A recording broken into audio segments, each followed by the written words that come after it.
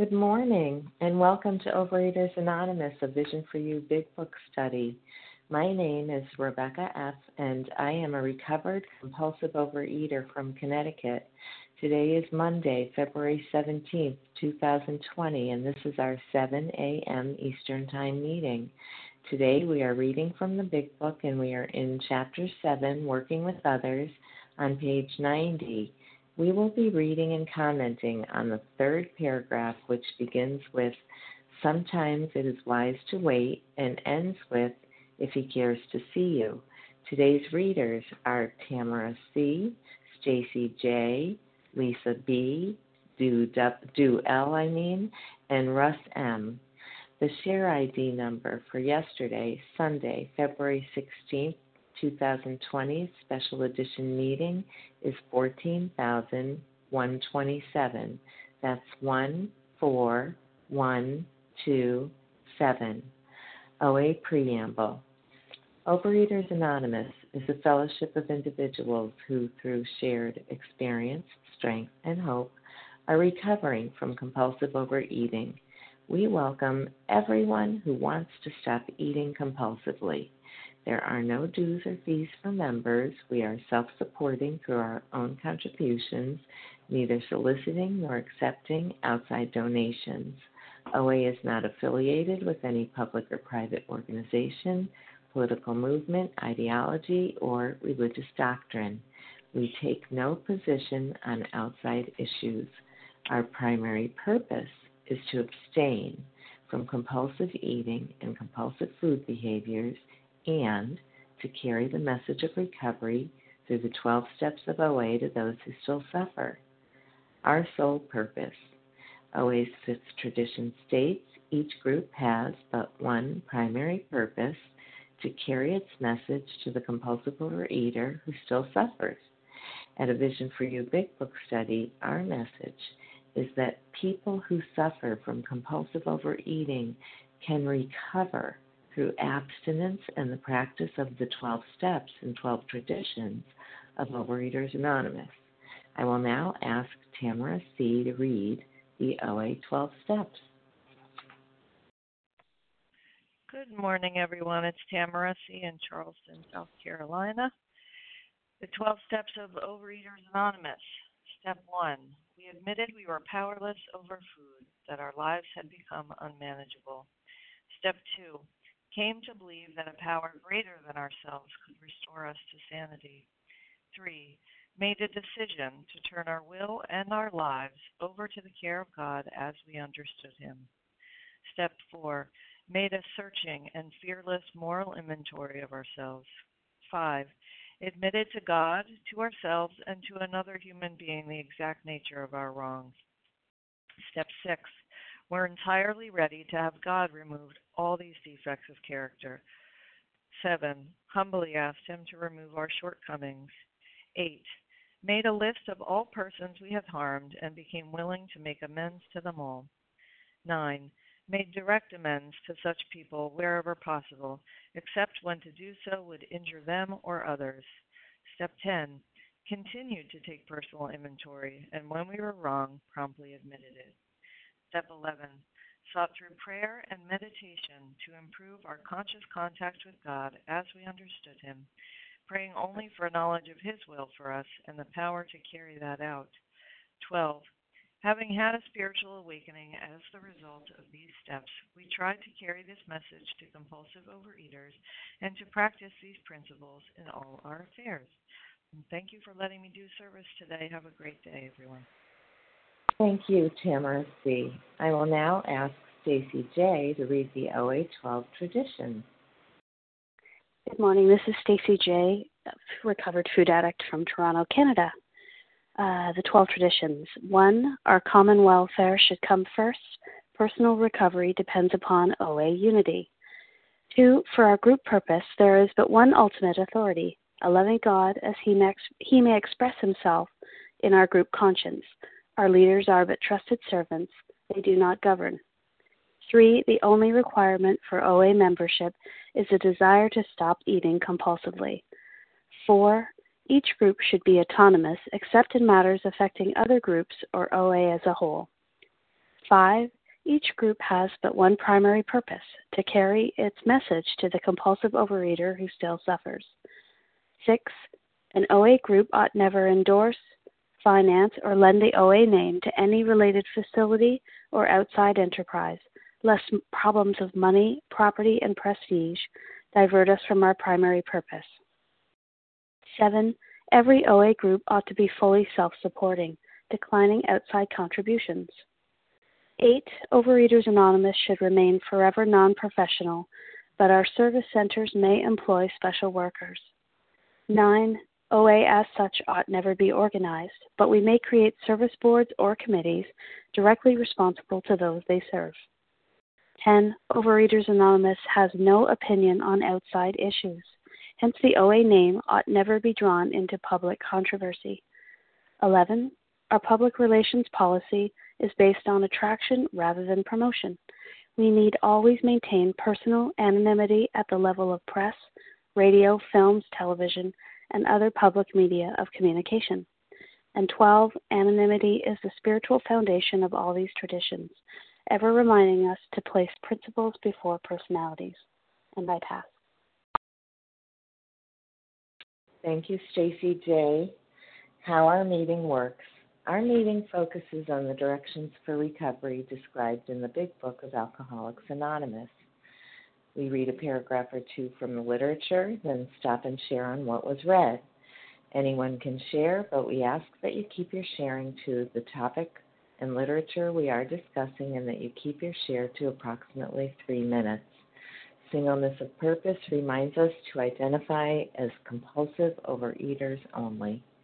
Our abstinence requirement for moderators is 1 year and for readers is 6 months. There is no abstinence requirement for sharing on topic. This meeting does request that your sharing be directly linked to what was read. We are sharing what the directions in the Big Book mean to us. To share, press star 1 to unmute. Once you are done sharing, let us know by saying pass. Then press star 1 to mute your phone. In order to have a quiet meeting, everyone's phone except the speaker's should be muted. Today we resume our study of the Big Book, and we are in Chapter 7, Working with Others, on page 90. We will be reading and commenting on the 3rd paragraph, which begins with, "Sometimes it is wise to wait," and ends with, "If he cares to see you." I will now ask Lisa B. to go ahead and read that for us. Good morning. My name is Lisa B. I'm a recovered compulsive overeater in Greenville, South Carolina. Sometimes it is wise to wait till he goes on a binge. The family may object to this, but unless he is in a dangerous physical condition, it is better to risk it. Don't deal with him when he is very drunk unless he is ugly and the family needs your help.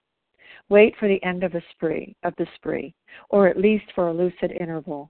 Then let his family or friend ask him if he wants to quit for good and if he would go to any extreme to do so. If he says yes, then his attention should be drawn to you as a person who has recovered.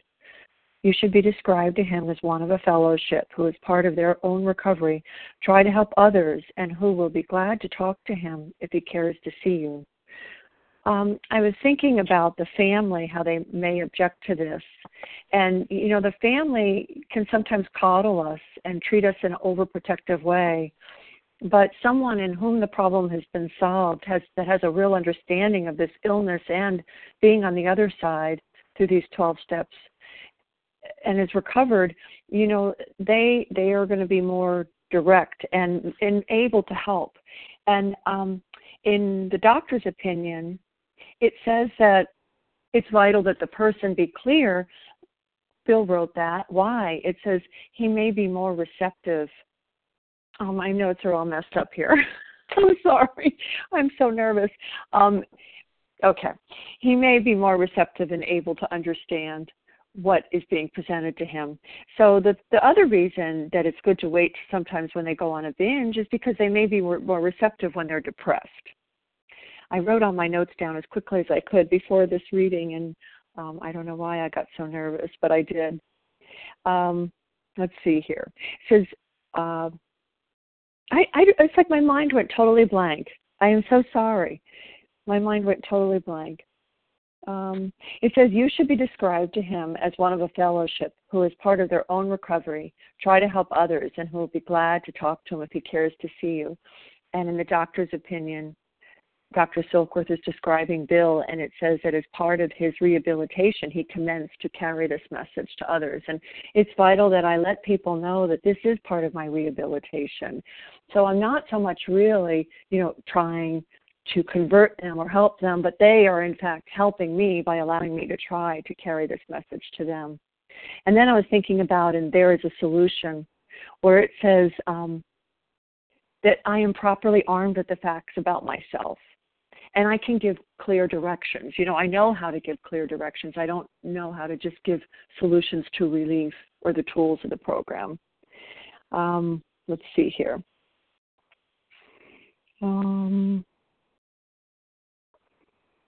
Unless he is very drunk. I find it very difficult to speak with other fellows that are high on the food. I mean, it's really useless. They might even be combative. But it's just better to speak with them when they have some clarity. And the other thing is when it says, try to help others, it says here, as part of their own recovery, they try to help others and will be glad to talk to him if he cares to see you.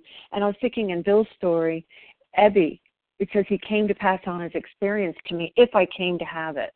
And I want to try and carry this message in a relaxed and calm way. If they care to have it, I don't need to be so invested on whether or not they get it. But God is teaching me a lesson here that I don't know what the lesson is, but I need to listen to what you guys have to say. And that's all that I have. So with that, I pass. Thank you. Thank you, Lisa B., for getting us started. If you haven't shared in this meeting, wait 1 second. If you haven't shared in this meeting in the past couple of days and would like to share on the third paragraph on page 90 in the Big Book, please press *1 to unmute and state your first name and last initial. And who was something D? Hannah D. Hannah D. Do L. Ginger C.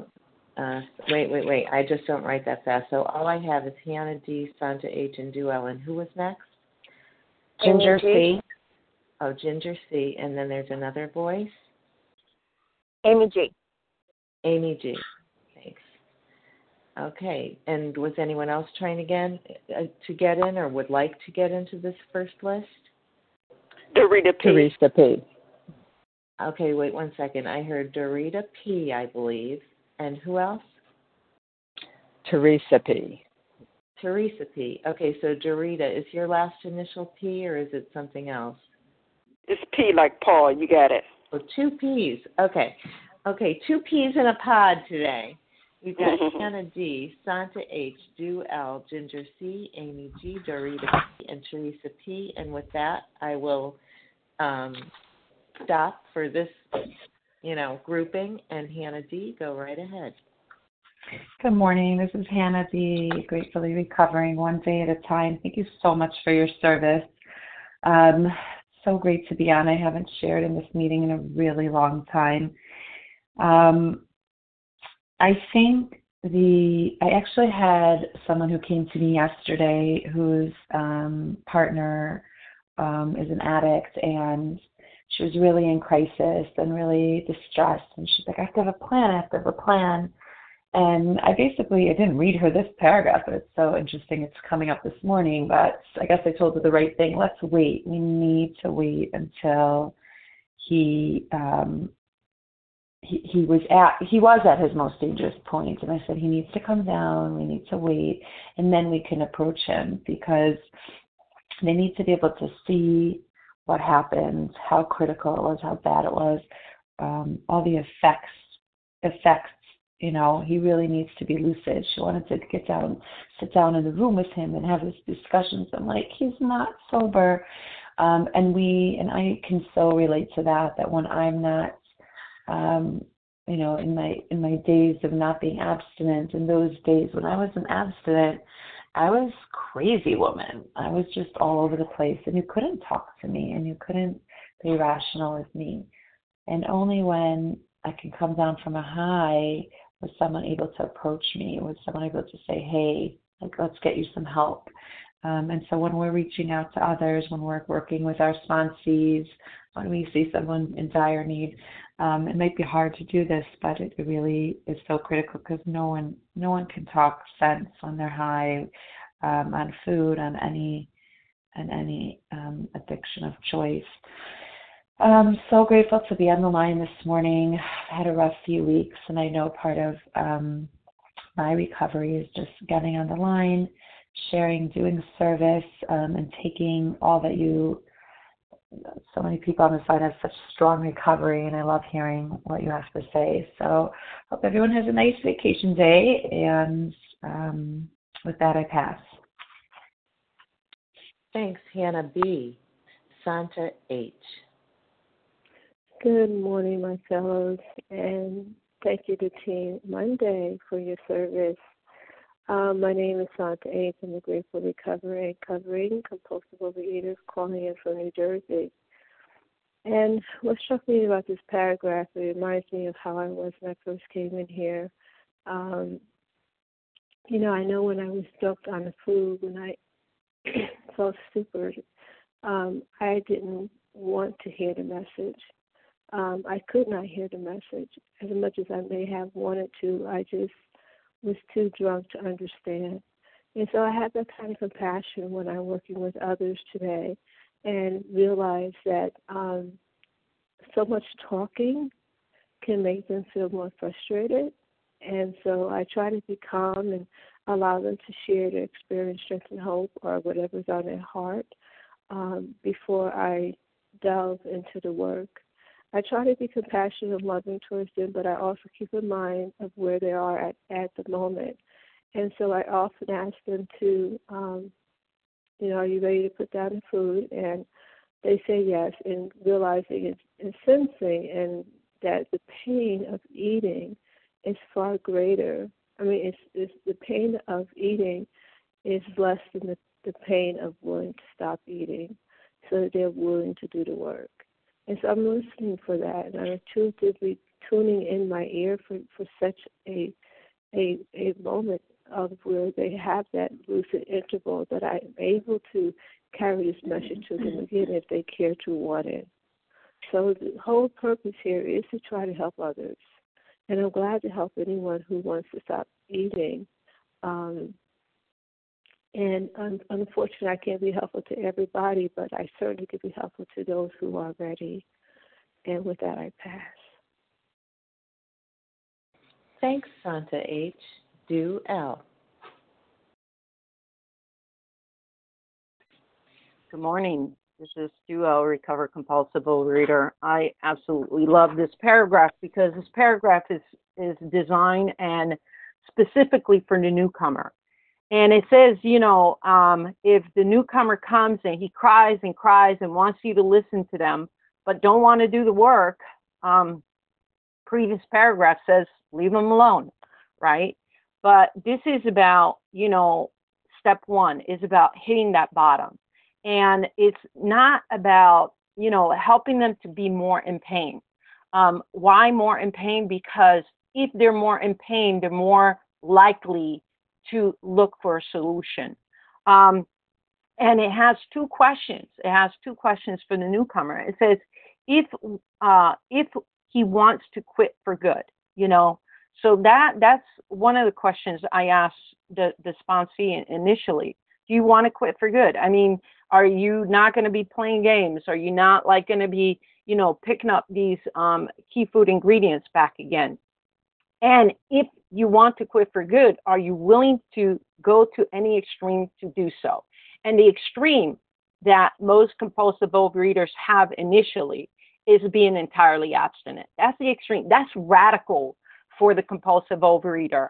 That concept of being entirely abstinent, I don't think even in program we understand that fully to its ramification of what it is to be entirely abstinent. And it says, if that be the case, then you turn your attention to the recovered person. The recovered person is just a guide.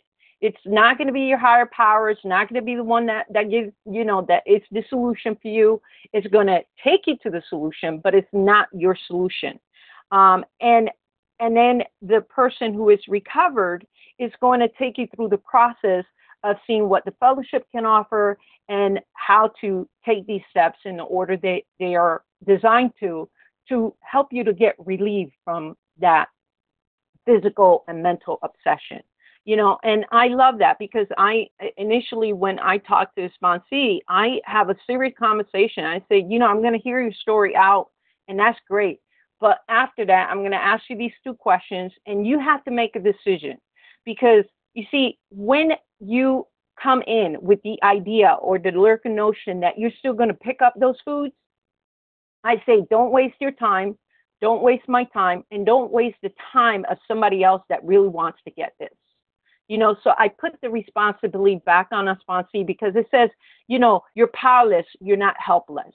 And here it puts the responsibility on the sponsee, on the newcomer to recover. It is not the responsibility of the sponsor to help them to recover. And with that, I pass.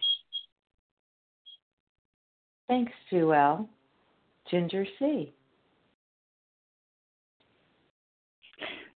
Good morning, Rebecca. Thank you so much for your service. This is Ginger C., recovered compulsive overeater in Colorado.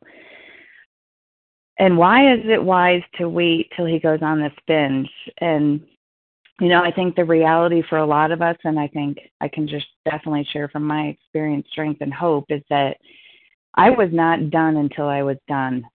And thank God for these binges. 32 tells me that it may be worth a bad case of the jitters if you get a full knowledge of your condition. Until you can see to your innermost self, you're going nowhere. And thank God for these binges. Thank God for the research, because what convinces me but those beautiful bites that I had to take? And I have to take every one until I'm done. And the reality is that I wanted some relief. I wanted to lose some weight. But was I really shutting the back door? Was I really giving up on the food? Was I really willing to say goodbye in a way that I never had before, this entire abstinence, and then go for victory?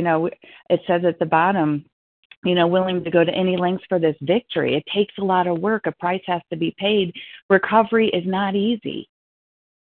But what choice do I have? When I'm really done and I'm really convinced, I don't care what I have to do. I don't want to eat again. Tell me, help me, show me. You obviously are doing something and it's working because you're telling me you're doing this happily. I want that. But again, thank God for that binge. And it's so hard to let him go. My job is not to coach you and convince you. The food should have done that work for you. You should be done. And if you're not, go back and try some more controlled eating and stopping and see where you go, see what happens. Because until, again, you get to that place where you really realize and you really see this disease for what it is and you give it the credit it deserves, it's just going to be taking you back out. It's going to be that option. And if it's the option, it's my only option. Things will happen. Life won't be working. I'm uncomfortable in my own skin. I need that effect. I need it at once. It lasts for those 6 to 8 seconds, but I don't care. I'm willing to sell everything just to get out of my own skin for a few seconds. Until I'm done from that research, from those beautiful bites, from all those binges that I had to take. So let them eat. If they're not done, don't stay and try to convince them. Again, who's sicker than who in this program? And be ready, like Dew just said, be ready for that person who is ready and willing to go to any lengths. You would not want to miss them. And with that, I pass. Thanks, Ginger C. Amy G. Good morning. My name is Amy G. I'm a recovered compulsive overeater from Maryland. I don't think I'm going to say anything new here, but it bears repeating. In the beginning of the paragraph, it says sometimes it's wise to wait until he goes on a binge, and that's, uncomfortable. Sometimes we do have to let them go ahead and binge, because who does the convincing? I as a sponsor, am not here to convince you that you're a compulsive overeater. The sponsee is the only one that can decide that for themselves. And this goes along with what they're talking about on page 31 in the chapter more about alcoholism. We don't like to pronounce any individual as an alcoholic, but you can quickly diagnose yourself. Step over to the present or nearest bar room and try some controlled drinking. Try to drink and stop abruptly. Try it more than once. It will not take long for you to decide. If you are honest with yourself about it, it may be worth a bad case of the jitters if you get a full knowledge of your condition. It says, we learned we had to concede fully to our innermost selves that we were alcoholics. This is the first step in recovery. The delusion that we are like other people or presently maybe has to be smashed. My job is to be there when you are ready, not when you are still thinking that there is an opportunity there, that the food's going to do something for you. And that's difficult, sometimes hard to discern what is frothy emotional appeal from a sponsee or a potential sponsee and someone who has really said, I concede to my innermost self that I am who I say I am. And sometimes that takes a bit of a process. But the reality is that if you are not convinced as a potential sponsee or as a sponsee, I can't convince you. That is something that is between you and the food. And until that actually happens, my job is to still be of maximum service. And it brings that up in the paragraph, to be recommend a person who has recovered. There's that word again, recovered, which means that for me to be in a position to help the person who truly is ready to give it up, I have to be recovered myself. I have to be abstinent. I have to have worked the 12 steps. And I have to be in a position where I can be of maximum service. And that's in a recovered status where I am restored to sanity from my compulsive overeating and be ready for when that person is ready. That is my job, and that's my purpose, and it is honor. And I'm so grateful to be able to be in a position to do that. And with that, I'll pass.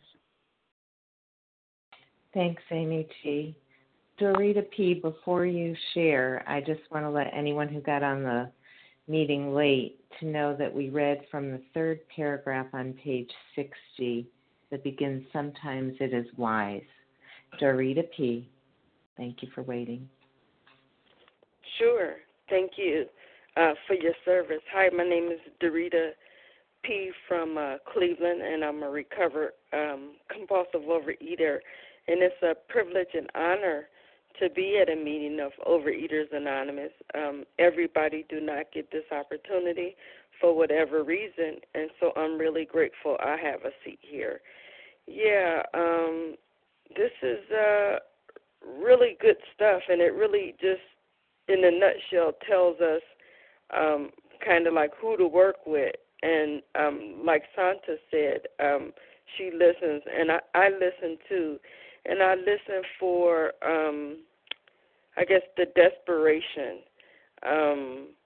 Because if a person is not desperate, somebody else said, being abstinent is like radical. So if a person is not ready or willing, because, I'm sure none of us, I could just speak for myself.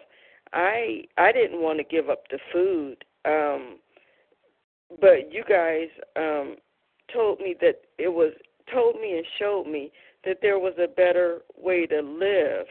And also, I think what's missing sometimes in some of our meetings is, I know it's missing in our meetings, and I used to hear it when I first came around. And so now it's my turn to share it. They shared the, the fatalness, if that's a word, how fatal the disease, how fatal and how progressive the disease is. So I knew I wasn't going to get any better. And it was just really good that they shared that. I mean, I felt so, afraid that, if I left a meeting and went to McDonald's, then I was going to, die. They said, you're going to die. And I'm just really grateful for this program. So I'll just pass with that. Thank you. Thank you, Dorita P. Teresa P., and then we'll take more names. Hi, my name is Teresa P., and I'm a recovered compulsive overeater. And, I'm really grateful that we're doing this paragraph today because it's always a part that has confused me and about, how do I know when they're ready? And I was really grateful that my sponsor gave me those questions like, are you a real compulsive overeater? And I get to answer that question. And are you willing to go to any lengths? And I was. I knew and I wasn't asked those questions until I got into Vision, and I've been in program for about 25 years. But I knew when I came into program that I was a compulsive overeater, and I knew I was dying, and I was desperate, and I was willing to do the work. And I see today that was the difference that I needed to have in order to do the work, whatever the work I received at the time was, which is what I did. And, and I have to allow others that same journey. And it's so hard for me because, I have, here I have something that works, come on and join. And I can offer, but I get to remember it's their choice. And right now I am working with somebody who's, is having difficulties. And, it's so hard for me to let go. And I get to let go. And because I want to jump on the bandwagon and I want to convince them. And I can't. There's nothing I can say. And yesterday I got an opportunity to share with this person one more time. And I just got to be kind and loving, and just get to say, just like, I can't convince them, and I didn't say that, but I got to see it more than I've ever seen it before. If I cannot convince them, and she's just actually petrified of not being able to do the food. And this feeling is making her crazy. And, and it's so beautiful. She's just showing me exactly what, the situation is, and that's what it is, and every time I need to one more time let go of another food or another behavior or something, I get crazy too. I just like, oh, God, you want something else? I'm doing all these things. And there's one more thing. And, yes, there is, but what makes me willing to do it is the desperation. I know it's waiting for me out there. And I almost died from this disease. I know it's there. And I'm grateful for being on this meeting. Thank you for showing me one more time what is waiting for me, because that's what convinces me what's waiting for me. So thank you for letting me share, and I pass. Thank you, Teresa P. So if you haven't shared in the past couple of days and want to share on the third paragraph on page 90, let me have your first name and last initial. Crystal P. Hi, this is Fran M. Okay. Wait. Please don't say anything more. There were 4 names, and I think the fourth, I don't know. I heard Charles. Charles H. Thank you. Fran M. Okay. Fran Crystal M. P. Crystal P. Reva P. And who was the Reva P? Were you the 4? Hopefully you're the 4 who I heard first. Vasa O. Vasa O, because I thought I heard Roz, but it was Vasa O. Okay, so I have Fran M., Charles H., Crystal P, I think, Reva P., and Vasa O. Was there anyone else who wanted to share? Sorry, I was so tough on you. Yeah, I know, Charles, don't say sorry. But I was a bit abrupt. Who else wants to share? Don't be shy, even though I might bite your head off. Okay, Fran M., Cindy Charles M. H. Someone M? Cindy M.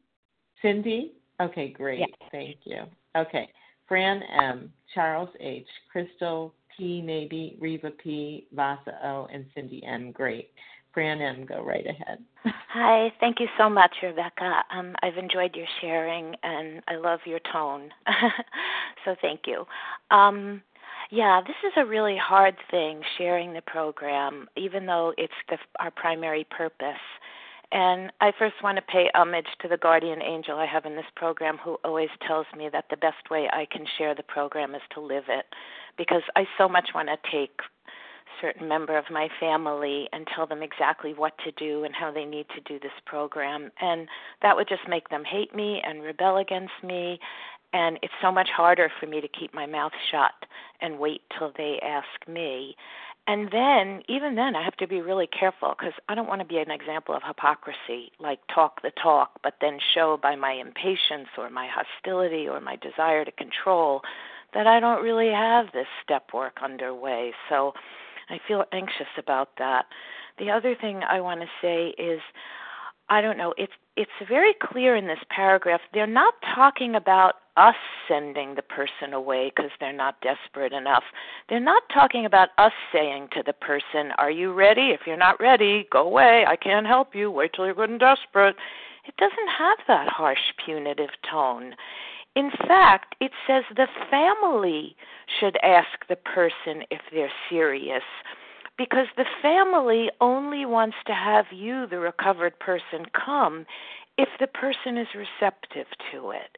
It doesn't say, I know so many times I hear people say, well, I said to that person, are you desperate? They said, well, maybe they could still have ketchup or something. And I said, well, go away, come back to me when you're really desperate. I don't see that it says that here. They just want to make sure that the family isn't wasting your time, so they have the family ask the person. And then I love the tone of the next few graphs, because it's never hostile, it's never controlling, it's never telling the person they're not ready or wait and come see you when you're ready. It's always just making it back to telling our story, what worked for us. It's so gentle in the sense that it shares by saying, let the person know what you've been up to, like the sprees you went on. You could even laugh about them. When someone is ready, they will know it and come to you. And I thank God for the sponsor I had, who allowed me to have 16 years of abstinence by when she said, are you ready? And I said, I don't know. And she said, is there a gallon of ice cream downstairs? And I said, yes, I want to go have it. And she said, well, why don't you go put it away? And I didn't. I went down and had it. But she left the door open. She was so gentle and said whenever I was ready, I could call her. I called her the next morning, and that began 16 years of abstinence. Now, I don't know if that was defined as me still being high from the sugar or whatnot, but she told me and taught me how to be abstinent. She was always there. She was always gentle. And she never told me what I had to do or had to be. She merely told me what worked for her. And I love that, because we're people who don't want to be controlled. And when we are given the opportunity to move toward it and reach out toward it and ask for it, because the person who's recovered illustrates in bright, shining light how beautiful and loving it is to be a recovered person, then I think we go for it. Thanks for letting me share. Thank you, Fran M. Charles H. So I'd just like to drill down on the ifs. These 4 ifs out of the 60-something in this chapter are probably 4 of the most powerful ifs. If he would go to any lengths to do so, if he says yes, then his attention should be drawn to you. If he cares to see you, and there's another if in here, but y'all can check that out on your own. But if he wants to quit for good, I want to draw down on this. Everybody on this line is probably over 30, maybe over 20, and everybody don't have the abstinence of this if he would quit for good as their birth dates. So, we could sound teachy-ish if we want to, but we're humanish as well. And, these are some guidelines that I did bypass early in my sponsorship, because you know what? Because I had that if, and I don't quit for good. I don't quit for good. I'm just grateful for the meekness and the instructions in this, but I don't do this thing perfect. I don't quit for good. I'm 52 and I don't have 52 years of abstinence. and I don't wear my recovery as a badge. I don't act like I'm a teacher, and I don't act like I'm Mother Teresa, but I do highlight and study these ifs, and I do listen more because I get more when I listen. You know, they say a wise person has something to say while the fool always got to say something. You know, my first sponsor always said to me that there's two things a compulsive overeater got to worry about: what goes in his mouth and what comes out of his mouth. So if is a condition, if I'm running this big book down somebody's throat and they don't want it, I'm not being an effective sponsor. I don't know if I'm a good sponsor, but I do have compassion for the person that want to recover or want to quit. I don't know about all that quitting for good because I don't know what's going to happen. I tell you what, I don't know what's going to happen later on today. You know, but halfway through the 9th step is you know, if I'm painstaking and I'm really in a recovered state, I'm thanking God for the grace, right? The unmerited favor of being abstinent and being happy in my abstinence. But I'll close with this. One thing I know is these ifs are critical. You know, go through this with a recovered sponsor and highlight those ifs and watch these ifs, these conditions transform your life into a beautiful butterfly. So with that, I pass. Thank you. Thank you, Charles H. Crystal P., I hope I got it right. Yes, hi, this is Crystal P. Can you hear me? Yes, good morning, Crystal. Morning, this is Crystal P. from Toronto, and I'm a compulsive overeater. I love this paragraph because it reminds me of when I first came into the program, and my willingness to go to Annie Lent was not just about, you know, putting down the food, because I did that. I started working with a sponsor, and I got abstinent, and I kept, you know, bringing home all these little key tags of like 30 days, 60 days, 90 days, you know, and expecting her to pat me on the back. But what I was not doing was actually working the steps. I was working the program like a diet and feeling very proud of myself. I was not following any of her instructions because I thought I knew how the program worked and what I had to do, and I was doing the most important part. All the other stuff she was telling me was probably just optional, and I could pick from what I thought was important and prioritize accordingly. And I'm so grateful because my sponsor, what I'm used to is when I do something like that, it's like the people in my life, they get angry with me. They become my police. They, you know, they make me feel bad. They give me the black dot versus the gold star. And I got none of that from her. If I did anything right, it was just, well, good for you. You know, it's like you'll get more recovery out of it. And if I didn't do the work, there was no policing. But what she did say to me was, listen, you know, you don't seem to be working the steps, and that's okay. If you're not ready for it, you know, that's fine. But from my recovery, I need to work with somebody who's willing to work the steps. And so, you know, I can't work with you if you're not going to do that.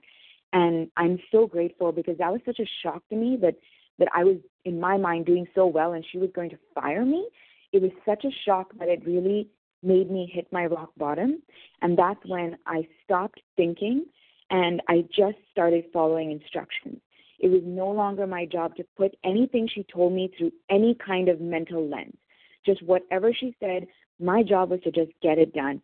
And I'm so grateful because although I was behaving like a child, she treated me like an adult. And every single day in the program, you know, the instructions she gave me when I started program, the willingness I needed to do that stuff is nowhere near the willingness that I need today to do what the program asks of me, because I have to become a different person altogether. And I'm so grateful I can go back to that moment and say, I remember, I am desperate. I need this program with every fiber of my being, and so I'm willing to do whatever it takes. And that includes putting down my mind and my ideas and just doing what my sponsor asked me to do. So I'm so grateful that she didn't push me and she didn't reward me for anything, because I don't get any extra credit for doing anything right in this program. I don't get any black mark for doing it wrong. I just get to recover. I get a life out of it, and I'm so grateful. Thanks for letting me share. Thank you, Crystal P. Reva P. Good morning. This is Reva P., grateful, recovered, compulsive overeater, also in Toronto. I thought of this paragraph from two perspectives. From my perspective when I first came in, and also now as the sponsor. And you know, when I first came in, I love how the sentence says, if he wants to quit for good, and, like there's an end there, because there were lots of times I wanted to quit. I'm not sure about quitting for good, but there's no way I wanted to go to any extreme, because any extreme means going outside my limits, outside my comfort zone. And you know, at the beginning, outside my comfort zone was getting out the door when I was tired and it was cold and, I don't know, I had 20,000 other things that were better to do, and going out to a meeting. And then going to any lengths became having space between food and having 3 meals a day and nothing in between. And there were times I had to sit on my hands because I was so restless, irritable when I was going through the detox. And that was going to any lengths, waiting for that next meal, making phone calls, using the tools to get me by. And it was all about that food. And then going to any lengths was, you know, doing the work. There are a lot of reasons why I don't want to sit still and get the pen and the paper and sit and write a 4th step. Like I can find a million things to do in the house, but sitting on my butt and doing it. And I have to always ask myself today, am I willing to go to any extreme? Am I willing to go to any lengths? And that looks different every day. And it might be something really simple for somebody else, but it might feel like really stretching myself for me. That's always the key question for myself. And I find working with others, you know, I've seen a lot of people who say, yeah, I want to quit for good. Yeah, I'll go to any lengths. Sure, yes.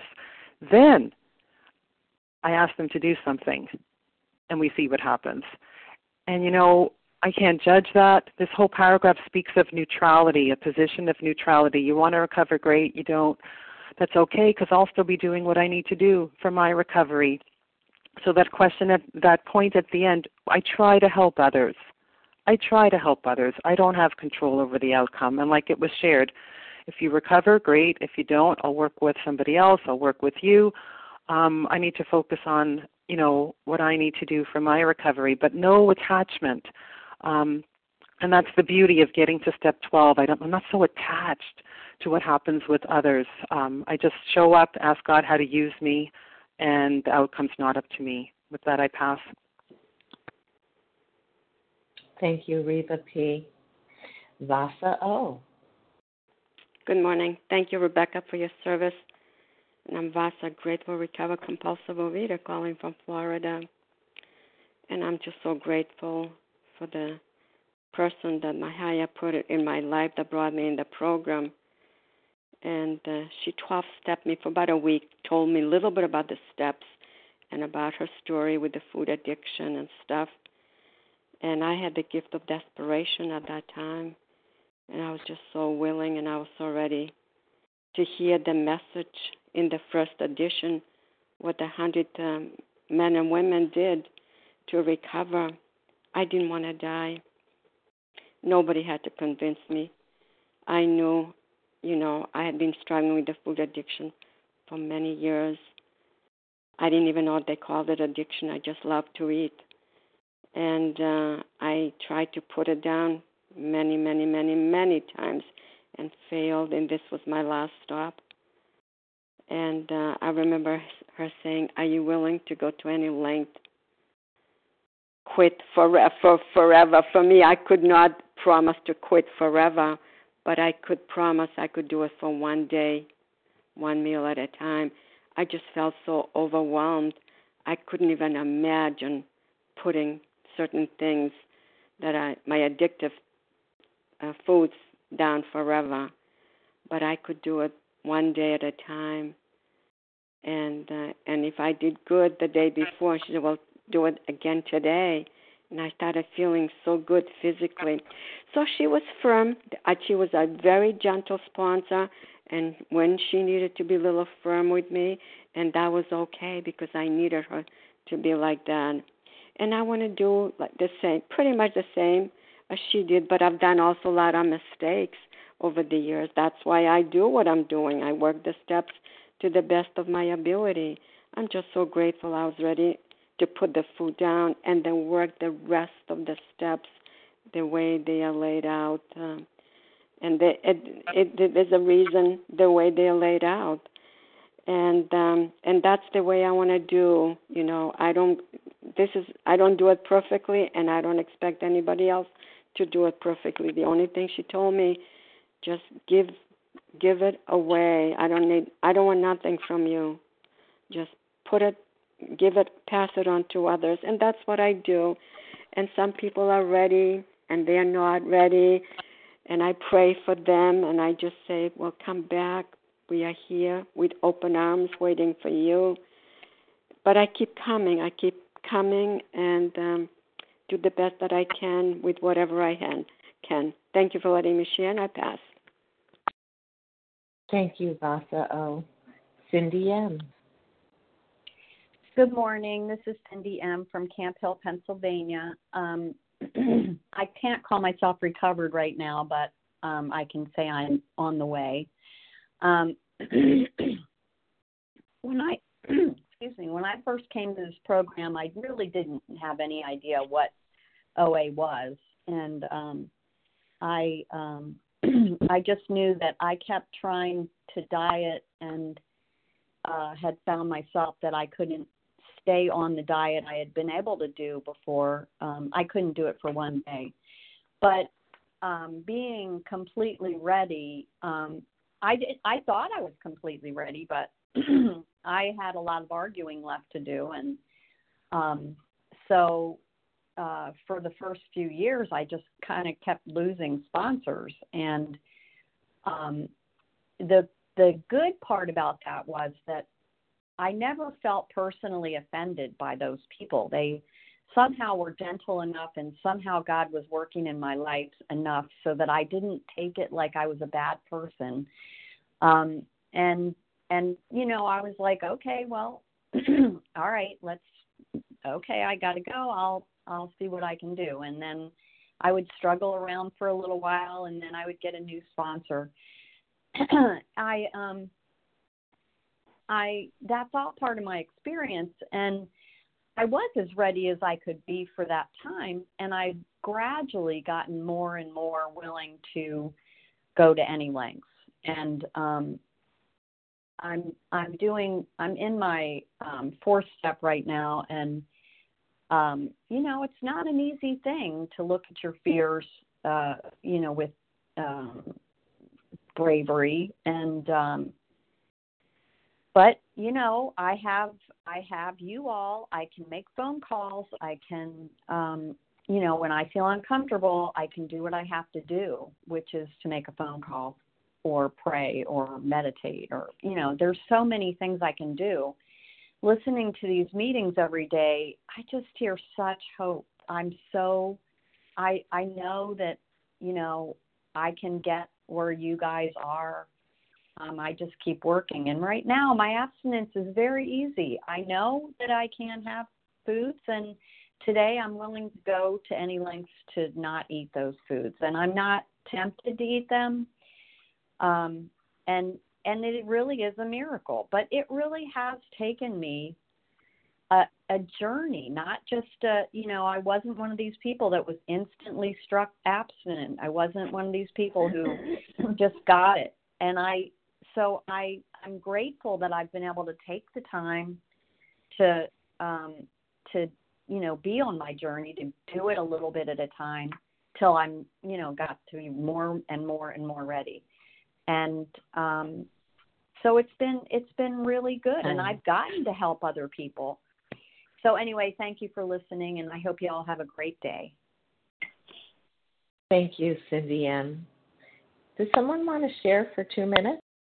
Or 1 minute now? Linda D. I'll let you have it, Linda D. Go. Morning, everybody. I'm recovered in Connecticut, and that's a miracle. I have 6 years and a couple months out of almost 40 years, and I've done every mistake in the book, and I'll tell you what I know. Not much. I'm learning from you, because this disease And this recovery process has evolved. When I came in, the information was not as good, but I did have the big book, and I had desperation. So I'm learning through you how to sponsor, and I know this. I've been to many, many funerals. This is not a country club addiction. This is life and death. I haven't been the person that died yet, but I know beyond a shadow of a doubt that if I don't cling to this design for living, it's a whole lifestyle, and learn it, and I will never get there. And there is really, really wonderful. I love being recovered. I love being abstinent. Is it easy? Yeah and no. I'm going to feel lots. Too bad. I'm a grown-up, and I have to do it because I want what's on the other side, which is peace and love. I love you all, and thank you for listening and for being there. I pass. Oh, thanks, Linda G., for closing us out and keeping it short. Thank you, everyone, for your participation in this meeting and for the opportunity to be of service. The share ID number for this meeting, Monday, February 17th, 2020, 7 a.m. Eastern Time, is 14,129. That's 14129. Please join us for a second unrecorded hour of study immediately following closing. We will now close with the reading from the Big Book on page 164, followed by the Serenity Prayer. Will Do L please read A Vision for You? Our book is meant to be suggestive only to the end of the page.